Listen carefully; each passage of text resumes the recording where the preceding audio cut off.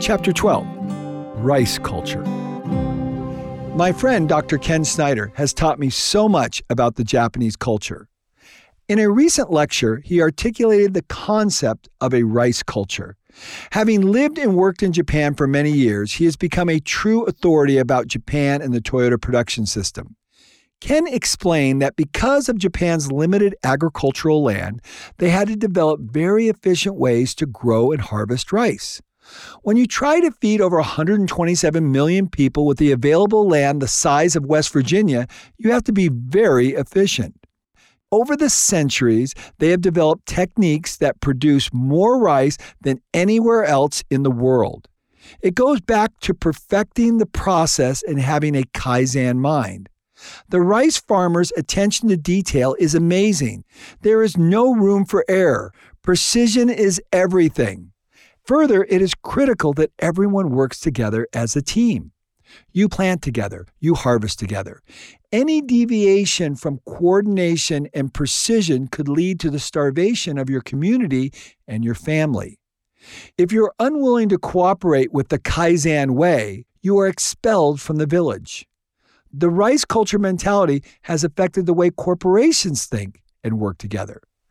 It is the very essence of how the Japanese people have survived. When I asked the president of Maltec, Mr. Matsumoto, how he selects new employees, he responded, people who will not break the harmony. In other words, people who believe what we believe and who value what we value. People who want to be a part of our family and contribute in a harmonious way. What is the point of hiring someone and then having to struggle against them because they don't agree with the way you organize your company? This is rice culture thinking. I have often wondered when Japanese leaders share their insights, if they think it doesn't matter what we tell you because you don't have a rice culture. Having the answer without the supporting culture is like pissing in the wind. Do you have a rice culture mentality? I do, and I love it. I love the benefits. I love the thoughtfulness. I love that it completely differentiates my life from others. On my Japan study mission, most participants are in awe of the thoughtfulness of the Japanese culture. The most common conclusion is they're Japanese, and this would never fly in my country. But it has less to do with their country of origin and more to do with their thinking. If their assumptions and beliefs were overhauled, they could partake in the extraordinary results. Frankly, most of us think it's about DNA. But what it's really about is LTST, long-term survival thinking. I'm going to go off script here. Everyone always says, well, have the Japanese always been this way? Well, to some extent, some of these characteristics and traditions have been there. But Japan has not always been this amazing, marvelous culture. In the 70s and 80s, Tokyo was a very dirty place and it was terrible. But they, through daily Kaizen, kept refining themselves because they realized this was part of their competitive advantage. They had to come up with something unique, and they developed this culture. Certainly their conditions have helped foster this way of thinking. So while I've been saying this is in their DNA, I don't mean it's in their DNA from birth necessarily. This is something that is learned. This is intentionally embedded in their DNA through what they practice on a daily basis, which is Kaizen, small improvements. So a lot of you believe in macroevolution. I believe in microevolution. This is the quintessential example of microevolution, small little changes that develop into a profound impact, the aggregation of marginal gains. This is what you're experiencing. Japan has not always been this amazing society. But today, what most of the world witnesses when they touch down in Tokyo or any other major city is, wow, this place is amazing. Back on script. LTST, long-term survival thinking. The Japanese are thinking long-term so they can ensure survival. We, on the other hand, are thinking short-term because survival in our mind is pretty much assumed. To the Japanese, life is fragile, and there are no guarantees. If we are diligent, most of us are thinking about the next 5 years, but the Japanese are thinking about the next 100 years. I experienced this long-term thinking when I stayed at the oldest hotel in the world. The Nishiyama Onsen Hotel was founded in 705 AD. It has been continuously operated by 52 generations for 1,300 years. That is long-term thinking. That is survival thinking. Interestingly, Japan has the highest number of companies per capita that are over 100 years old. The difference in their thinking should cause us to pause and ask, what is our real purpose on earth? What are we thinking about for today, tomorrow, or 52 generations from now? Long-term thinking has deeply affected the way I run my company. For the past 19 years, I have been rebuilding and refurbishing everything about FastCap. And I'm not talking about physically rebuilding, although we've done a fair share of that. I'm talking about rebuilding and refurbishing our thinking. When people visit FastCap, they are arrested. They have never seen anything like it unless they've been to Japan. People working together with a common goal of developing one another so we can better serve our internal and external customers. There are no slogans on the wall, no posters admonishing people to think differently. Instead, we teach and train our people every day. Our morning meeting is a deep dive into the philosophy of operational excellence and the principles of historical greatness. These principles reside within each team member and provide a guiding light to every decision we make. Another example of how long-term thinking has influenced who I am and what I'm considering regarding my home. I built a spectacular 10-plus acre estate, but who would want to inherit something like this with its intensive maintenance and upkeep? The estate is meticulously landscaped in Japanese style, and it would take an unusual person to want to take on this level of responsibility. While I have employed lean thinking to make the maintenance manageable, it occurred to me that my home would make a perfect Lean Institute, a place where people could come and learn about my work and the influence Japanese thinking had on me. It would be a true retreat, a place where deep reflection and learning could take place in the context of beauty and serenity. Again, I'm not thinking about just one generation from now. I'm thinking 10 generations from now. Wouldn't it be fantastic if this philosophical idea about how to live your life could have an enduring impact far away from the island of Japan? The Japanese people have an uncanny ability to deploy deep thinking in the most important elements of life, the way people work and live together. Without a doubt, their culture has proven to be one of the most advanced and sophisticated, all while delivering the highest standard of living the world has ever seen. Even more astounding is how they've accomplished these extraordinary results while so many of their other Asian neighbors have been relatively dormant. Most other Asian countries fall woefully short. It is only in the last 20 years that China, rich in both natural and human resources, has developed significantly. The only other countries worth noting are Singapore and Korea.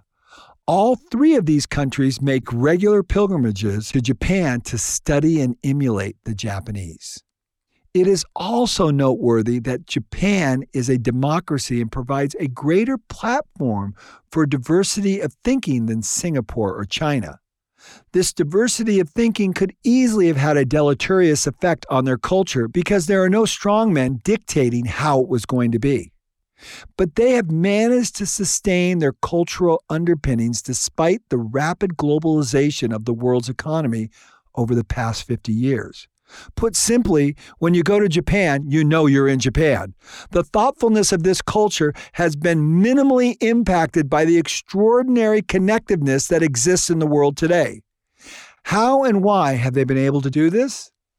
In the rest of the chapter, I will give you my take on what sustains this culture. I will walk through some of the most important and profound experiences and understanding I have gained along the way. First, as we have discussed, Japan is all about quality. They have achieved high quality because of their attention to detail. Their attention to detail allowed them to comfortably work in a very precise environment. It's as if the entire culture has giant magnifying glasses on to see things the rest of us routinely miss. When I visited a precast concrete company in Kyushu, Japan, I was astounded by the quality and precision of their work. Remember, this is precast concrete, large structural forms that have no compelling reason to be cosmetically perfect. Nonetheless, they were as cosmetically perfect as anything I'd ever seen. I witnessed workers filling pinholes in massive concrete columns and slabs that would be used to support parking lots and retaining walls. Other workers were sanding and polishing the slabs by hand. Others were chipping tiny pieces of concrete on rebar connection points, meticulously paying attention to the tiniest detail. All these workers were working diligently, seriously, with a smile on their face, deeply proud of the work they were doing. There was not a single person on their cell phone or distracted by anything, including us. Totally focused, total dedication, total attention to the details and quality. I never saw one supervisor hovering over them or watching them to make sure they performed their work to a particular standard. Instead, they were well trained and performed their work with total dedication. When I asked the president of the company why they were so crazy about precision and quality, he retorted, because we want the customer to trust us. We are not trying to win their trust for the next job. We want their trust in business 5 years from now, 10 years from now, 40 years from now, and 100 years from now. When I asked why it is so important to have the customer's trust, he said, because we want to survive. Precision leads to quality. Quality leads to trust. Trust leads to survival. Herein lies the key to understanding the Japanese way of thinking. This particular company was the beneficiary of the Lexus Study Group. Lexus has formed study groups for companies that want to improve their processes by learning the Toyota Production System. Lexus sends representatives to work with companies year after year to develop their process, reduce defects, and improve quality. These companies have nothing to do with the automotive industry. Lexus does this to be good citizens in their community and to help their society. As a result, Lexus gains the benefit of living in a society and on an island where there are more thoughtful people. The beautiful thing about this is Lexus also benefits by becoming better communicators, better teachers, and better facilitators of excellence. This is exactly what we have experienced in my company. While most people are mystified by the millions of dollars FastCap spends to teach and train the world about lean concepts, 2-second lean, and the Toyota Production System, we understand that we are really the true beneficiaries. Our people are deeply proud of their work and are gratified that they're able to help other people from around the world. We have become better communicators, teachers, team members, and thought leaders. In addition, I personally am so much more satisfied that my work has helped so many people. It is not the size of my bank account that brings me joy. It is the size of the network of thoughtful people around the world that I know and call my friends. This is what I love about Japan, and particularly Lexus and Toyota.